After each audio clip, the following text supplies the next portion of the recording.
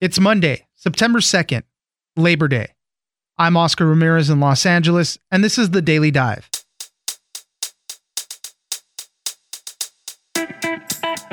Americans' attitudes have shifted on what values matter most to them. Patriotism, religion, and having children are less important to young people now than young people 2 decades ago. One thing that hasn't changed is that most still value hard work. My producer, Victor Wright, joins us for more on Americans' changing values. Next, we're going over some of the scientifically proven sources of sex appeal. Ben Healy, columnist at The Atlantic, looked over a wide range of studies to compile some of the interesting aspects of attraction. For instance, if you're looking for a long-term relationship, you might want to find a guy with a beard. Ben joins us to explore some of the studies on attraction.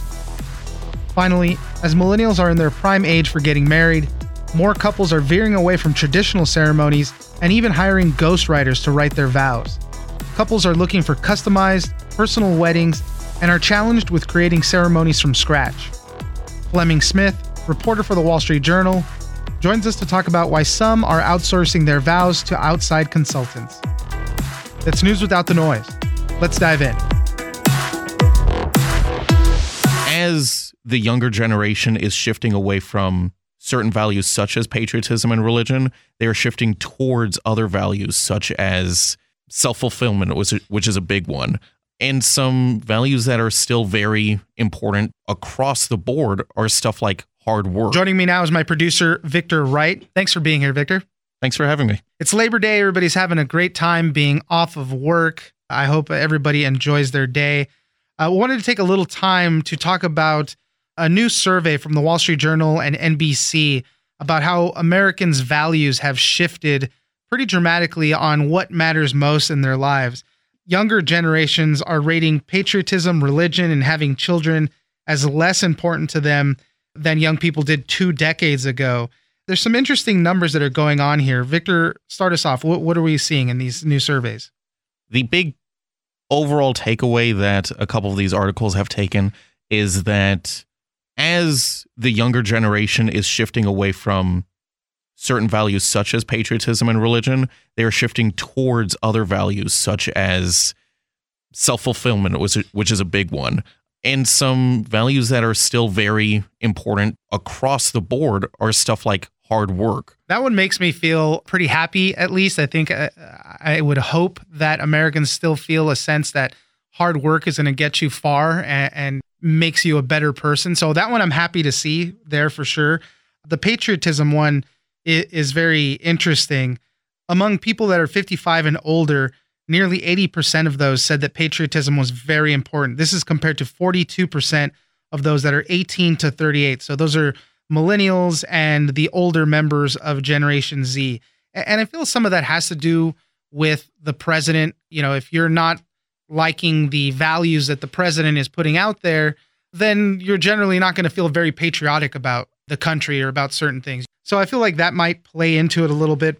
Well, and I think also this is the biggest state of technology that the world has ever seen, the generation that we have now. And with that comes information. So with that information comes a hindsight 2020 of certain historical events, such as slavery in the United States, such as certain wars that we've attempted to fight, right, that have later gone on to say maybe we didn't have to go in there. Yeah. And so during that time, it was a patriotic time to say we need to go out and help them. But as hindsight 2020 comes into play, that more clarity doesn't mean there's a hatred for the country. No. Just that there's a deeper understanding of how we got here. And people get disillusioned with that, you know? Right. We went into all these wars and things like that. This is not the kind of country that I want. So yeah, definitely those things make sense with the religion. We did a story previously on the podcast where younger people are turning more towards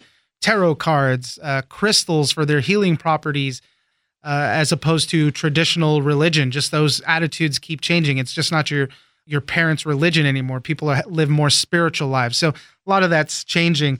One of the interesting things that came out of this survey from NBC Wall Street Journal is that people are still angry. The last time that they did this, about 5 years ago, the majority of people said they were angry at the political and financial establishment. And that seems to have carried over. About 70% of people say they still feel that the political system seems to be only working for the insiders and people with money and power, which also, when you hear the 2020 Democrats going out there on their stump speeches, that's what you're hearing from the likes of Senator Bernie Sanders and Senator Elizabeth Warren. So that anger and that distrust of government kind of still always in there. Yeah, and I think that still goes back to us being in the most technological and most informed society that probably anyone has ever had, because what is on the news? It's not businessman does a good thing for someone. It's corruption, opioid crisis is caused by certain companies. So even though there wasn't like anger because it was all over the place back then, that's still a consistent thing that's been going on, and arguably more. There's still corruption and bad things going on. We're just more aware of it now. The way the news cycle is, sometimes it is hard to find a good story. That's why when a fun dog story pops up or something, people rush to those things because they love it. Or, when something like Popeye's chicken is fighting with Chick-fil-A, people flock to those stories because it's different. It's not going to make you as angry as something else would. One of the other interesting things is that, everybody talks about the economy.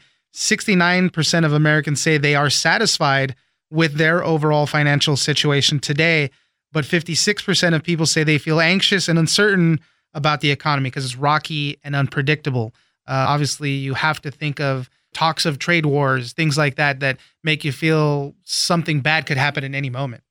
And when we look back in certain historical moments, the housing bubble, everyone was doing great in that economy before everything just exploded. And then people went bankrupt during that time. I keep going back to this sentiment that we have a greater awareness of where we've been and where we're going and what's going on now, to where we don't take things for granted as much anymore. And so when things are going well in the economy, we understand things can flip very quickly. Thank you, Victor. Thank you.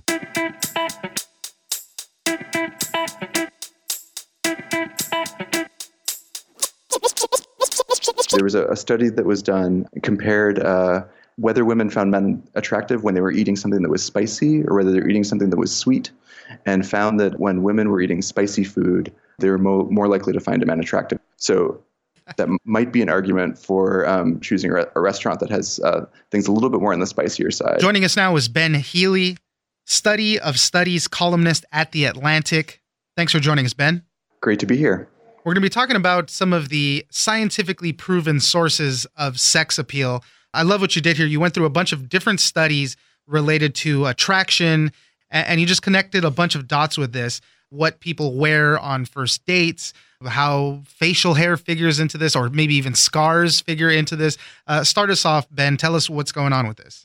There's a lot of research that looks at kind of going back into like evolutionary grounds, how the symmetry of people's faces or even the waist to hip ratio of women, for example, might seem to offer, like, if you get with this person, that would be evolutionarily beneficial. So there's a lot kind of going back into that. I was also interested in a little bit more of the, more unusual, slightly more specific pieces. For example, there was one study that found that women who were looking for short-term relationships were more attracted to men who had scars on their faces. But then there was another study that showed if women were looking for long-term relationships, they were more attracted to men with beards. And that makes a little bit of sense. A scar might denote a guy, he could be a bad boy or a danger level, something like that, right? And if you want like a short-term fling, hey, that kind of makes sense. I know for a long time there's been this thing about guys with beards, and women do find that attractive. So that's why I try to let mine grow out. At the end of the weekend, I'll try to let it start piling up a little bit. But yeah, that's kind of an interesting look at it. Yeah, well, and also, I confess to being a bearded man myself, so it's information that's also useful and important to my life. That's pretty good. One thing to note, though, is that a lot of this research, almost all research on attraction, involves straight people. Yeah, and that's, really based on what I found. I'm sure that there is, a lot more research going into attraction of all kinds. But I think if you look back into the larger body of research, especially the older experiments, a lot of that was looking at how men are attracted to women or how women are attracted to men. So yeah, should take all these findings with a grain of salt, that they're specifically in those situations and may not be universal for all types of relationships. All right, let's move on to the next thing. A lot of times people's signals get mixed up when it comes to men and women, and you don't know if you're getting a friendly signal or a sexual signal. There's a lot of studies related to that.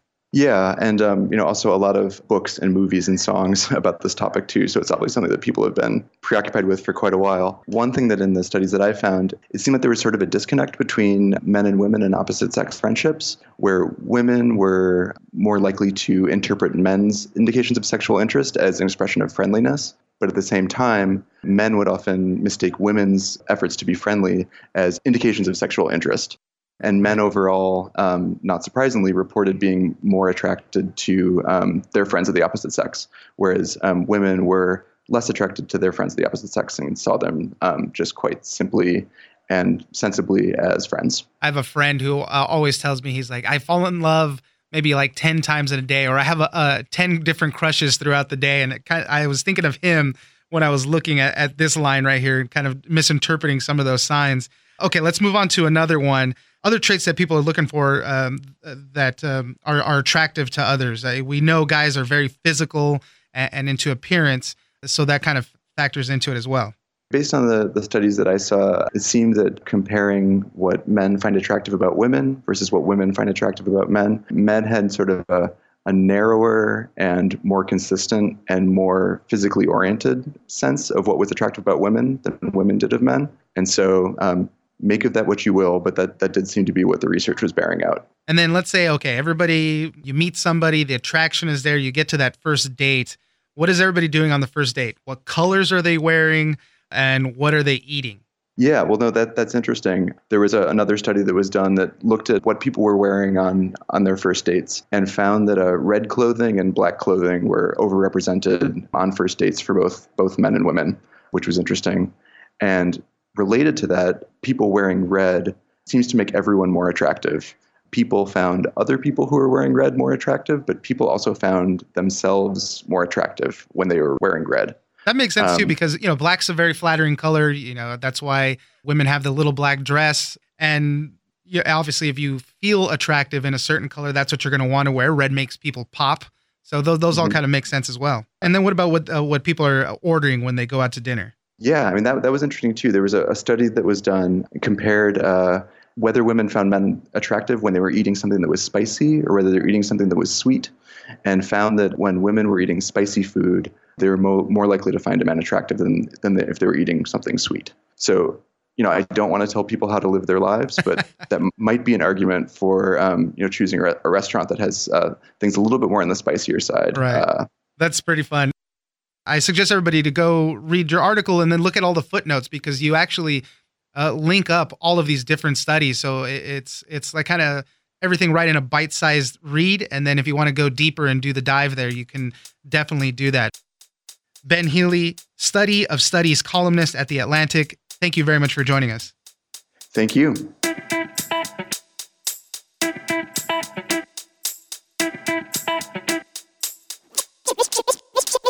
Especially, you don't want your wedding to look like everybody else's, all of your friends, if you're getting married around the same time. So a lot of these companies are especially helping couples who feel like they're not really good writers. They don't want to get up there in front of everyone and not sound, because they have the ideas. They know what they want to say to their partner, but they just need the words for it. Joining us now is Fleming Smith, reporter at the Wall Street Journal. Thanks for joining us, Fleming. Of course. Thank you for having me. We're going to talk about some weddings and how a lot of young couples are really looking for something different. They don't want a traditional wedding ceremony, maybe something that their parents might have had. And they're, especially when it comes to writing their wedding vows, it's kind of a funny thing. You would never think of something like this, but people are actually outsourcing the writing of these wedding vows and having consultants help them with this. Talk to us about how weddings are becoming less traditional. So in my research, I found that a lot of couples, especially couples who maybe were raised with a religious tradition but are kind of getting away from that, you're seeing a decrease in religious affiliation and in general just ties to institutions that kind of defined for us what a wedding should look like, what it should have. So those couples now have to look for other traditions, have to make up their own traditions. And you also see a lot of people, especially millennials, who are about 80% of couples getting married today, who are getting married later in their life, maybe 30 to 35 years old. And so instead of being at the beginning of their adulthood, they're kind of well into that, and the traditions that maybe would have applied to them when they were younger just don't apply anymore. And one thing you mentioned that couples are getting married later in life. Money is always an issue for, whether you're young and going big or whether you're a little older and you're a little more money conscious and you're like, well, we don't need to spend so much on this anymore. We can do it a different way. And that's another angle that kind of impacts how people are trying to organize their weddings. As you said, there was this whole traditional arm of it, and that kind of sets the basis for what a lot of people thought a wedding was. But as people tend to lose those religious affiliations, they're creating these things from scratch. Right. One couple I talked to had a fun wedding where they got married on a ferry ride in New York City. Really low cost. They were just paying for the ferry fare, which was like $275 per person for about 40 guests or so. They got married in 7 minutes. This was something they planned over the course of like 3 weeks, but they had a blast. They really enjoyed it. And this was a couple that already had a child, had been dating for years. So I think they felt like, hey, we want to celebrate our relationship. It makes financial sense for us at this time, but we're not going to go all blow out because it isn't necessary for us at this point in our lives. Tell us about this whole, these consulting agencies that are writing vows, helping people write vows. 44% of couples wrote their own vows in 2018, which is up from 36% in 2016. Talk to us about how these companies are taking advantage of this. Well, I think a lot more couples are writing their own vows, especially like if you don't want a pre-written ceremony, just pre-written vows. You want something that's more personal to you. And I think that's something we really identify with millennials who are more about what's individual, what's true to myself and to my partner. And so, yeah, you do have these companies who are kind of realizing that there's this opening in the market for a lot of couples, especially who they want something unique. They want something that you can't just get anywhere else. Especially a lot of couples don't want a boring ceremony or boring vows. Totally. I got married about 4 years ago, and that was one of the recurring topics that we kept saying. We're like, well, we don't want to make it boring. We don't want people to be bored or, rolling their eyes in the aisles and things like that. It's like you want everybody to have a fun experience. Yeah, and I think especially if you're thinking of a wedding sometimes as a performance, something that's going to go on social media, you don't want your wedding to look like everybody else's, all of your friends, if you're getting married around the same time. So a lot of these companies are especially helping couples who feel like they're not really good writers. They don't want to get up there in front of everyone and not sound, because they have the ideas, they know what they want to say to their partner, but they just need the words for it. One of the companies you spoke to, the name of it is called Vow Muse. They're based out of California. And the childhood friends that started it said they wanted to do it after they noticed a lot of bad writing in the wedding ceremonies that they attended. So, but you're right. A lot of us do have the sentiment and the feeling that we want to portray, but the words are hard to come by. Okay, so just briefly, in the people that you have talked to, give us some tips. I know there's a lot of people that are always, in the process of getting married and they might need some help. Give us a few tips on giving a speech or even these vows that you got to come up with. Right. Well, something that came up a lot with the vows when I was talking to couples and consultants is don't always make those always or never promises that you might not be able to keep. One example is, I'll never go to bed angry. Right. You probably will at some point, and that's okay. Yeah, you don't want a lot of couples. you don't want to make yourself a liar on the first day right away. Say things that are true to you, that you're not just kind of trying to repeat from what you've heard elsewhere. And within that, don't gloss over the difficult times. If you've had hard times in your relationship or in your life that a partner really helped you through, go through that. It's kind of a chance to share the story of your relationship. And within that, some other lighthearted things. Don't make fun of your partner. I think that was something that came up a lot. And I think a lot of couples get into that mode and they're very comfortable doing that. But maybe on a big day like that, maybe not so appropriate. Right. And I think people kind of go back and forth or, oh, should it be funny? Should it be heartfelt? I think it can be both. But a lot of times couples said, hey, don't go overboard. Don't try to be too funny. It's not, comedy hour. And I think, too, within that, just don't use inside jokes or anecdotes the audience wouldn't know is something that people emphasize. Because it's about you, it's about your partner, but it's also about the audience who you want to really enjoy the ceremony. Fleming Smith, reporter at the Wall Street Journal, thank you very much for joining us. Thank you.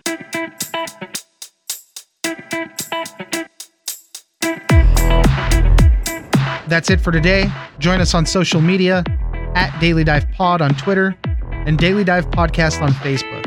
Leave us a comment, give us a rating, and tell us the stories that you're interested in. Follow us on iHeartRadio or subscribe wherever you get your podcast. This episode of The Daily Dive is produced by Victor Wright and engineered by Tony Sorrentino. I'm Oscar Ramirez, and this was your Daily Dive.